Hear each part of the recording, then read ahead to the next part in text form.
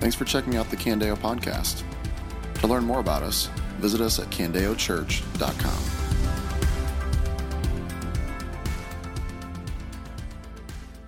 Well, good morning. My name's Stephen. If we haven't met, it is great to be with you all this morning. So as we were reading that passage together, one of the main themes that comes out immediately to all of us is this theme of persistence, right? Ask, seek, knock, be persistent. So let me ask you this. Have you ever had to be persistent?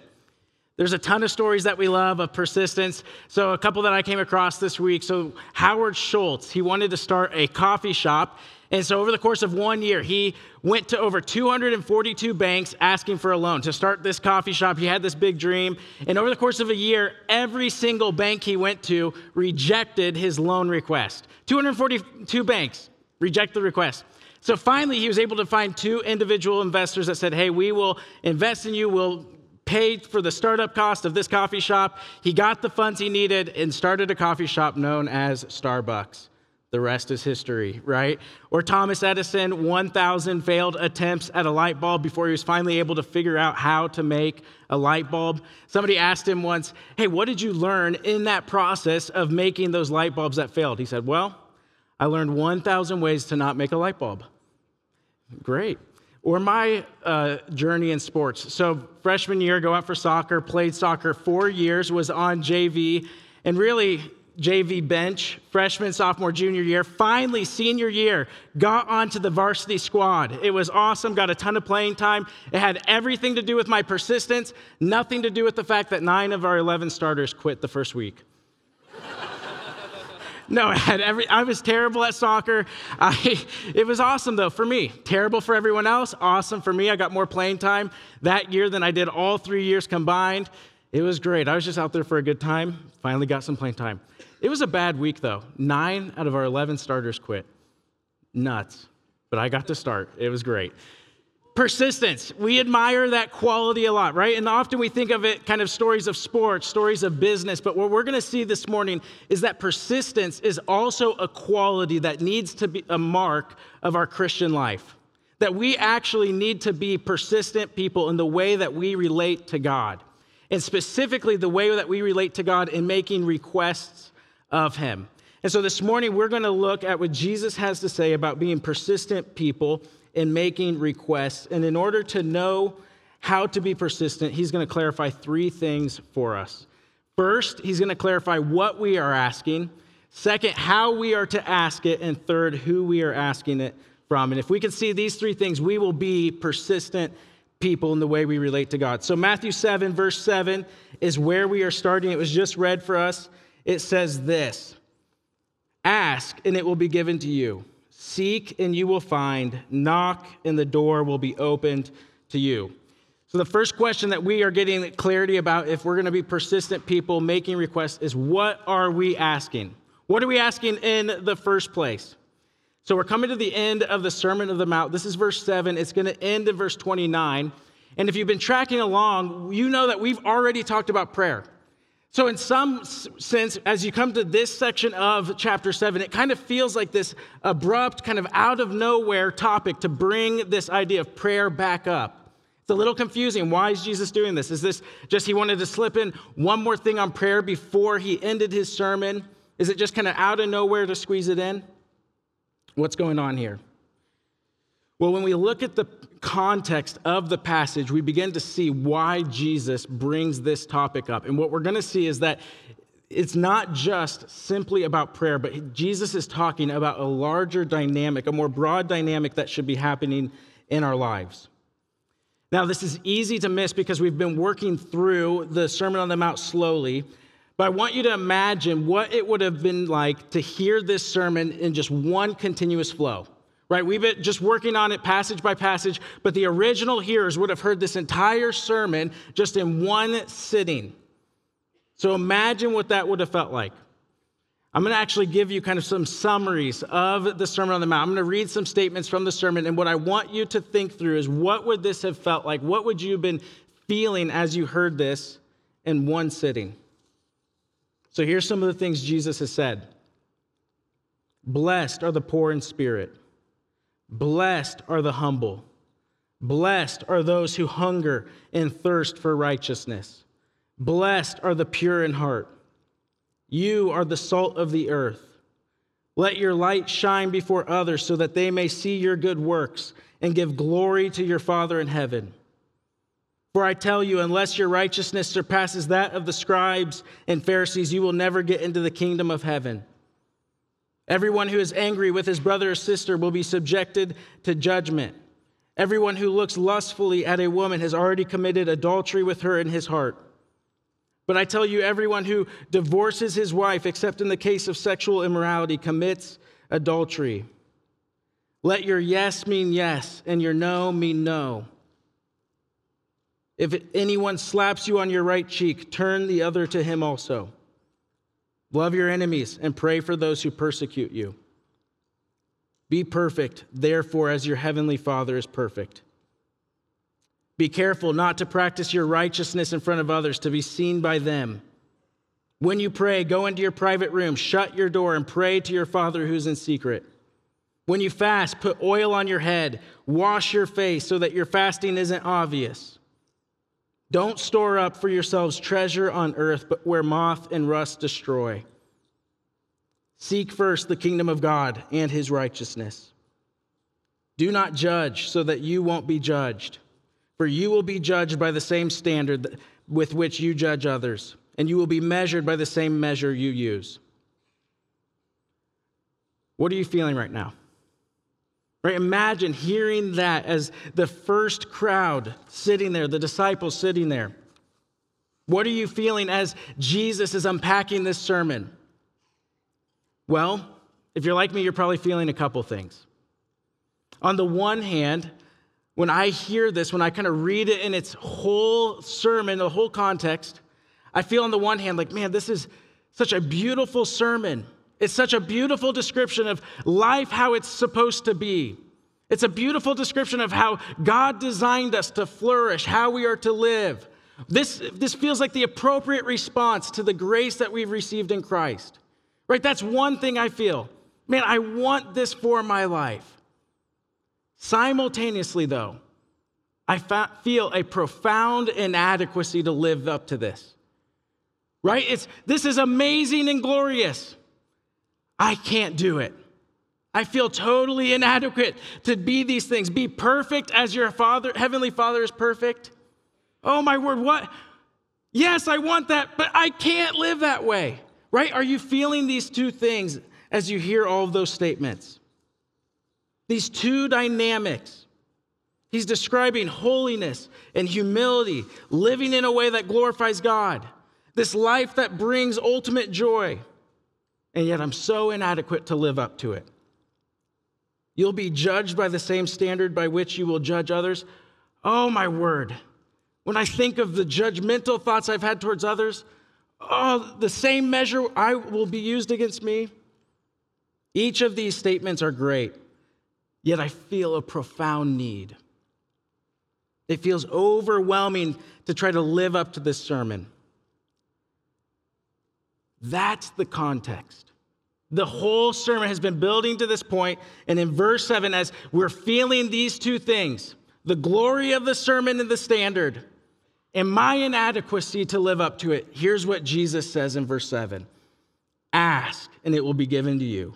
Seek, and you will find. Knock, and the door will be open to you. Jesus isn't just describing more advice on prayer. No, he's more broadly describing earnestly seeking, earnestly asking, earnestly knocking for the grace to live like this. He's describing the posture of a beggar, right? A beggar asks, seeks, and knocks. A beggar is constantly aware of his need. We're to be beggars. If we take this sermon seriously and genuinely seek to live according to it, the only hope that we have is to beg for the grace and wisdom and counsel from God to live according to this sermon. We're to ask, seek, and knock for grace and wisdom and counsel. So Jesus is looking at this crowd, he's looking at his disciples, and he knows that he just described something that is humanly impossible. It's beautiful, but impossible. And so what does Jesus say? Ask and it will be given. Seek and you will find. Knock and the door will be open. So what are we asking? What is the clarity of the request that we're supposed to be making? We're supposed to be asking for the grace to live lives marked by holiness. Asking for the wisdom to be people marked by kingdom character. To be the sort of people he described. The sort of people who are constantly begging for the grace required to live this kind of way. I want kingdom character, but I can't on my own. I need you, God. So that's what we're asking for. That's the request that we're to make. Now, how are we to ask for it? Well, you can probably guess one of the two words, persistence, and the second is confidence. Look back at verse 7. It says this, ask and it will be given to you. Seek and you will find. Knock and the door will be open to you. Verse 8, for everyone who asks receives, and the one who seeks finds, and the one who knocks, the door will be opened. Two qualities, persistence and confidence. When we're making these requests to God, as we're asking for grace to live the way he's called us to, we need to first be persistent. Verse 7 has this progression, right? Ask, seek, knock. He's like stacking these verbs on top of one another to show us the kind of persistence that we are to live with. Our begging to God is to be active. There's asking, I become aware of my need. I'm bringing my request to him. Seeking, I begin to look around. Knocking, I'm pounding on the door for help. That's the kind of persistence that should describe the way that we relate to God, asking for grace to live this way. When we're praying to look more like Jesus, there should be an urgency to our prayer. This isn't a one-time ask, seek, knock. No, there's this continuous asking, seeking, and knocking. So that's the first quality, persistence. Now, let me ask you this before we move to the second quality. When was the last time that you earnestly prayed for your holiness?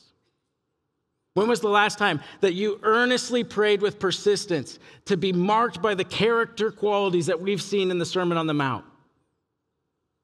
Why don't we pray with this level of persistence? Well, let me ask you this. What does serving size suggestions, flossing, and exercising 30 minutes a week have in common? They're good, but optional. All three of those things are good, but optional. Do you know what the accurate serving size suggestion is for Oreos? 3. I have never only ate 3 Oreos.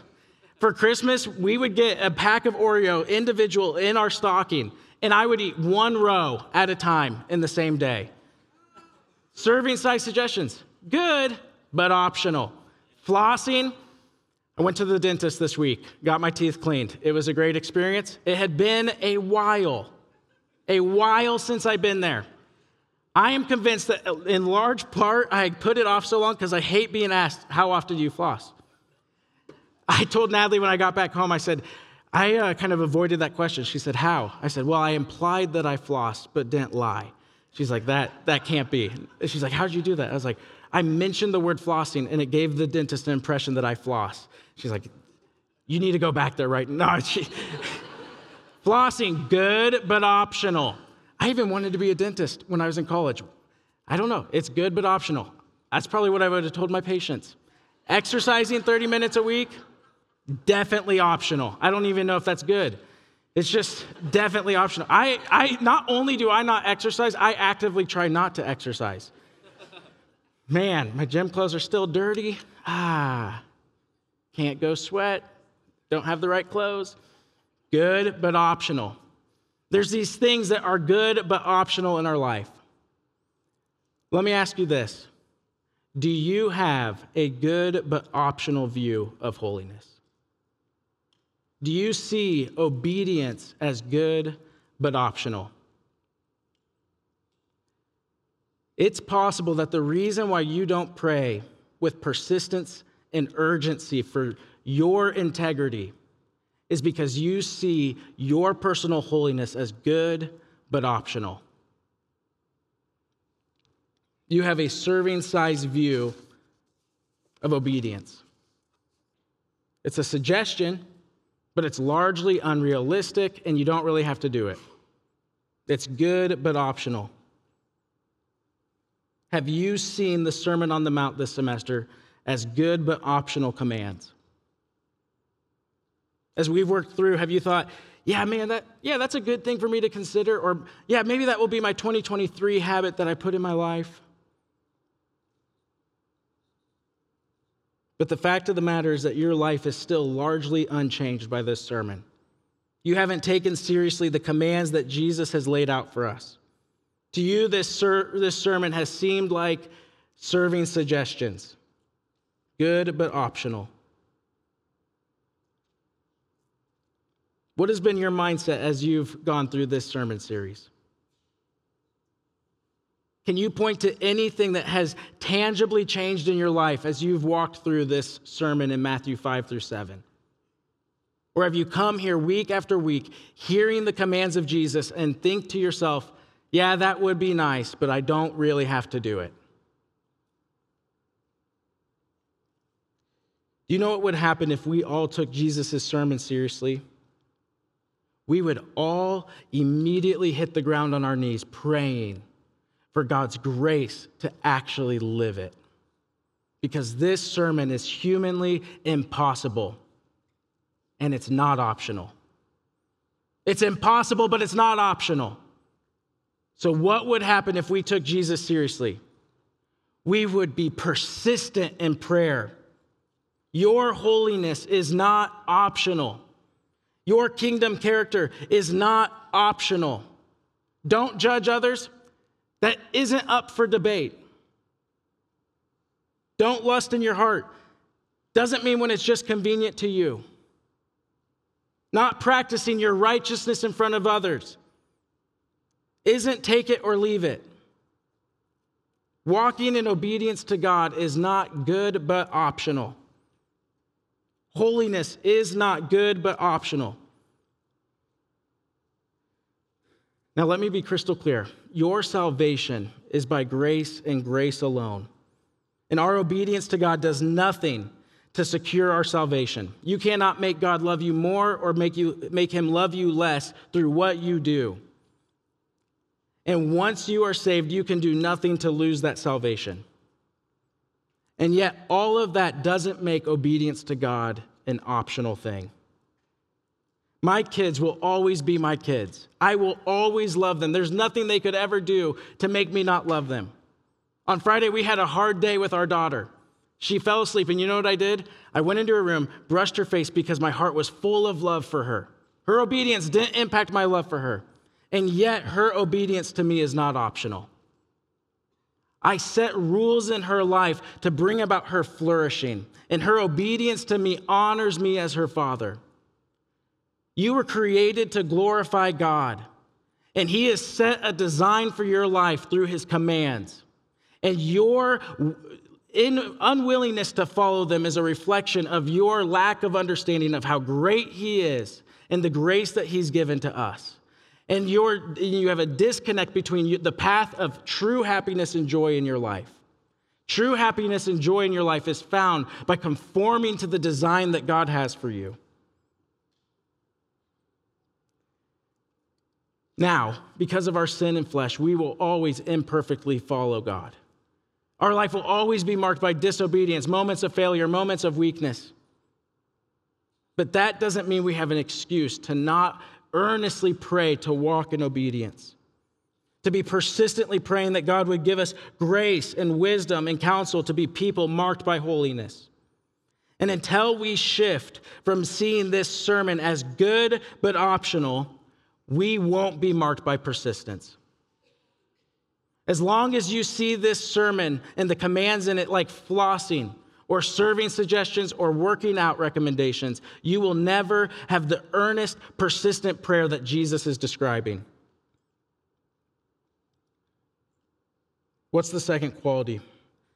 The second quality to how we are to pray is confidence. This sermon is demanding and it's impossible on your own. We have no ability to fulfill it.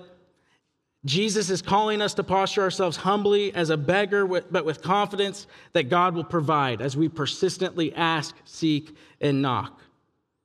When we come to God saying, I want to live this way, but I can't on my own, look at these promises that he says. Look back at verse 7. He says, ask and it will be given. Seek and you will find. Knock and the door will be open. And if that isn't clear enough, he reiterates these promises in verse 8. The one who asks receives. The one who seeks finds. And the one who knocks, the door will be opened. This is the promise to us. Jesus is looking at this crowd and his disciples, people who are like you and me, overwhelmed, tired, worn out. Maybe we've tried to follow God, but seem to have a hard time. We just can't figure it out. And he's saying, if you ask, you will receive. If you seek, you will find. If you knock, the door will be open. If you seek strength to follow God, you will find it.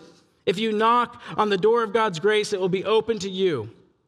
Listen, Jesus isn't calling you to something that he is not also providing the resources to you to fulfill. He's calling us to kingdom living, and he's saying he will give us what we need to live as his people. Yes, it's impossible with you. Yes, you won't live up to this perfectly. But God's grace and power, you can actually obey him.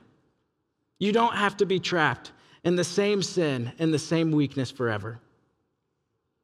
There is no sin in your life presently right now that God does not have the power to remove through his grace. 2 Peter 1:3 tells us that his divine power has given us everything required for life and godliness. You know what that means? It means if you are in Christ, the Holy Spirit himself indwells in you, and you presently lack nothing to walk in obedience to God. There's nothing that you are lacking. There's no sermon you haven't heard, no church service you haven't attended, no small group Bible study you haven't worked through. There's no verse you haven't memorized, nothing. You have everything pertaining to life and godliness. Why? Because of his divine power. In light of that, we need to persistently seek God for help and be confident that he will provide. Urgently pray for your own holiness. Have the posture of a beggar, constantly aware of your need for God to work in your life, and have the confidence that he will. If you ask for wisdom, he will provide wisdom. If you ask for discernment, he will provide discernment. If you seek grace, you will find grace in him. If you knock for deliverance, the door of deliverance will be opened. There is nothing that you lack in him. Let me ask you, if you are stuck in a sin, have you persistently prayed for deliverance from it? Do you pray with confidence that God will answer your prayer? Now, I'm not saying that just simply praying about sin is going to be the only thing required to be free from it. But I am saying if you have any chance of walking a life marked by holiness, you have to spend significant time in prayer for your own personal holiness. Pray with confidence. Now, what gives us this confidence and this persistence? Well, it's who we are praying to. It's who we are asking. Look at verse 9 through 11. Who among you, if his son asks for bread, will give him a stone? Or if he asks for a fish, will give him a snake? If you then, who are evil, know how to give good gifts to your children, how much more will your Father in heaven give good things to those who ask him? Why should we be confident? Why should we be persistent? Well, consider who we're praying to. We're asking our good Father. Now, Jesus uses this common form of argument where he says, if this is true of the lesser, how much more of the greater? So who's the lesser? Well, it's earthly fathers. If your son asks for bread, who would give him a stone? Right? I'm not giving my child a stone. That would be absolutely unthinkable. My son has a legitimate need. He has hunger, and I need to fulfill that need. I'm not going to give him something that won't satisfy. I'm not going to give him something that's going to harm him if he bites down on it. No father would do that. Not just a stone to bread, but also a fish and snake. Right? He goes on. If he asks for a fish, who would give him a snake? Again, he's asking for food to meet his real need. I'm not going to give him something that wouldn't satisfy him and would only harm him. No father would do that. So what's the argument Jesus is making? Well, verse 11. If you then, who are evil, know how to give good gifts to your children, how much more will your Father in heaven give good things to those who ask him?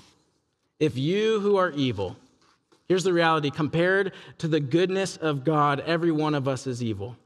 We might think that we're good when we compare ourselves to one another, but when we compare ourselves to the goodness of the infinite, perfect God, we immediately agree, yep, we're evil. And he's saying, if you are evil, and yet you still give good gifts to your children, how much more will your good God? God is infinitely good. And if evil people still give good gifts, how much more would God? All you have to do is ask. Now notice something. When the child asks for bread or a fish, what does the father refuse to do? The father refuses to give his child something that would not satisfy the need of their child. It would harm them. The father refuses to give that which might not satisfy and might bring harm. A stone and a snake, they don't satisfy, they only harm. Here's the reality. God won't give you something you ask for that won't ultimately satisfy you and will only bring you harm. Now, I say that because when we pray, there's a reality that our perspective on what we need and what is our good might not align with the eternal, infinite perspective of God. We pray with persistence, we pray with confidence, but we also need to pray in a posture of trust. There are times when we think we know what will satisfy, but it really wouldn't. There's times when we think we know what is for our good, but it would actually bring harm. Prayer is not a cosmic vending machine where whatever we want we can get anytime. Prayer is a way to earnestly seek God, to genuinely ask with confidence that God will provide, and yet to humbly express our trust in him, that he knows what will ultimately satisfy us and what is for our ultimate good. If an evil father refuses to give that which won't satisfy and that which will only bring harm, how much more so would God? Be persistent in prayer for your holiness. Be confident God will give you all you need to walk in a way that honors him. Trust him as you pray. Why? Because if evil people can give good gifts, then how much more can our eternally good God? Now, what happens as we experience God's goodness? Well, look at verse 12. It says this, therefore, whatever you want others to do for you, do also the same for them. For this is the law and the prophets. What happens as we experience the goodness of God? Well, as his children, we begin to emulate him. And we begin to show goodness to others. Do to others what you would want them to do for you. And this statement, he's saying, is the summary of the law and the prophets. What is the law and the prophets? Well, that is just shorthand for the entire Old Testament. What Jesus is saying is the guiding principle underneath every horizontal command in the Old Testament. Horizontal meaning how we relate to one another as humans. Underneath every one of those commands is this guiding principle. Do to others as you would have them do to you. That doesn't mean there's not a time and place to nuance them or explain all the different ways that fleshes itself out in human life. But he's saying that is the guiding principle behind all the horizontal commands. Do to others as you would have them do to you. Why? Well, we saw therefore started verse 12. What is the therefore? Therefore, we just saw the goodness of God shown to us. And in light of that, we who are his children show goodness to others. Here's the thing. One scholar pointed out that if Jesus had put this command in the negative, there would have been a limit to it. Right? Had he said, don't do to others that which you wouldn't want them to do to you, that limits the command. But he puts it in the positive. Right? There is a limitless amount of goodness we are to show to others. Do to others what you would want them to do for you. There is no limit to the goodness we're to show to others. The Sermon on the Mount is beautiful. This is how life was meant to be lived. Living this way brings glory to God and joy to you. Holiness isn't optional. Obedience isn't optional. But what's the reality? I can't. It's impossible to live this way on my own. I want to, I have to, but I can't. As we become more aware of the gap between the standard of holiness God is calling us to and our inadequacy to live up to that, as we become more aware of that gap, you know what happens? We will be people more and more marked by earnest prayer for our personal holiness. The more we see that gap, what we are called to do as Christians, and our inability to do it, the more we will get on our hands and knees and ask and seek and knock for the grace, the discernment, and the wisdom to live the way God has called us to. Pray for your holiness. Pray that your life would be marked by this. There's so many times when I myself and people I talk to find that there's some sin that they've been trapped in.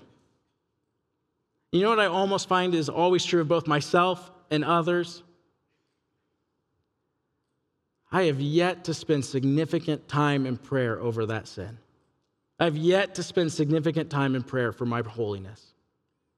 Earnestly seek God with confidence and trust.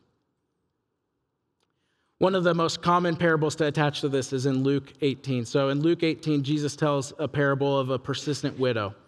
And a lot of people point to this parable when they walk through this passage, because it's this great parable of a widow who goes to this wicked judge, and she's persistently asking this judge to bring about justice in her life. And kind of the way the parable ends is that this wicked judge, because she was persistent, finally hears her case. And even though he was wicked, he heard her case. And kind of the point of the whole thing is, again, how much more will God, who's good, hear our case when we're persistent? Well, you know what parable follows immediately after the parable of the persistent widow? In the same context, in the same setting, Jesus, immediately after telling that parable, tells the parable of the tax collector and the Pharisee. Two men who went to the temple to pray. One of them trusted in his righteousness, what he did for God, and looked down on others. And in his prayer, he said, God, I thank you that I'm not like these other people and like this tax collector. You know what the posture was of the tax collector, though? Though he was wicked, though he was despised by everyone, his posture was head low, couldn't even lift his head, but beat his chest and said, Lord, have mercy on me, a sinner. And Jesus asked, who went home justified that day? It was the tax collector. Here's the reality. There's a direct link between our persistence in prayer and our posture of humility and dependence on God for mercy and grace. If we are going to be people who live out the Sermon on the Mount, we've got to be people who cry out to God for mercy and grace, to be the sort of people who are marked by the holiness that he calls us to pray with persistence and earnestness. So let's pray for that. God, we do pray that we would not just be a church that doesn't take seriously the commands that are in Scripture for us. God, that we wouldn't be people who give ourselves a pass on following you, but would be people who are overwhelmed by the grace that you have shown us in Christ, and in response are serious about letting our lives reflect who you've called us to be. Living lives that bring you glory and that honor you. God, that we would see that your design for our life is the design that will bring about our greatest joy and flourishing.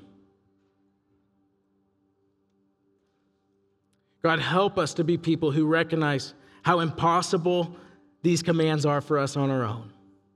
And as we begin to recognize that would create in us an earnest prayer life. One where we are crying out for your grace and wisdom to be the sort of people who are marked by discernment to live in this world. For the power of the Holy Spirit to help us walk in a way that brings you glory, to actually embrace these commands. God, I pray that this wouldn't just be a one-time ask, seek, and knock, but that we would be in a constant posture as beggars, people in a constant awareness of our need spiritually before you. God, that there would be a hunger and thirst for righteousness in this room, that we would be people who long for you, to long to know you, and let our lives reflect you. And God, that all the while we'd recognize how inadequate on our own we are to be that. And that we would cry out for mercy and grace. That we wouldn't think like the Pharisee that we have this, that we've got it all together. But God, that like the tax collector, we'd recognize our dependence on you. God, give us grace, give us wisdom, give us discernment. Amen. This has been a message from Candeo Church. To learn more about us or to hear more messages, visit us at candeochurch.com.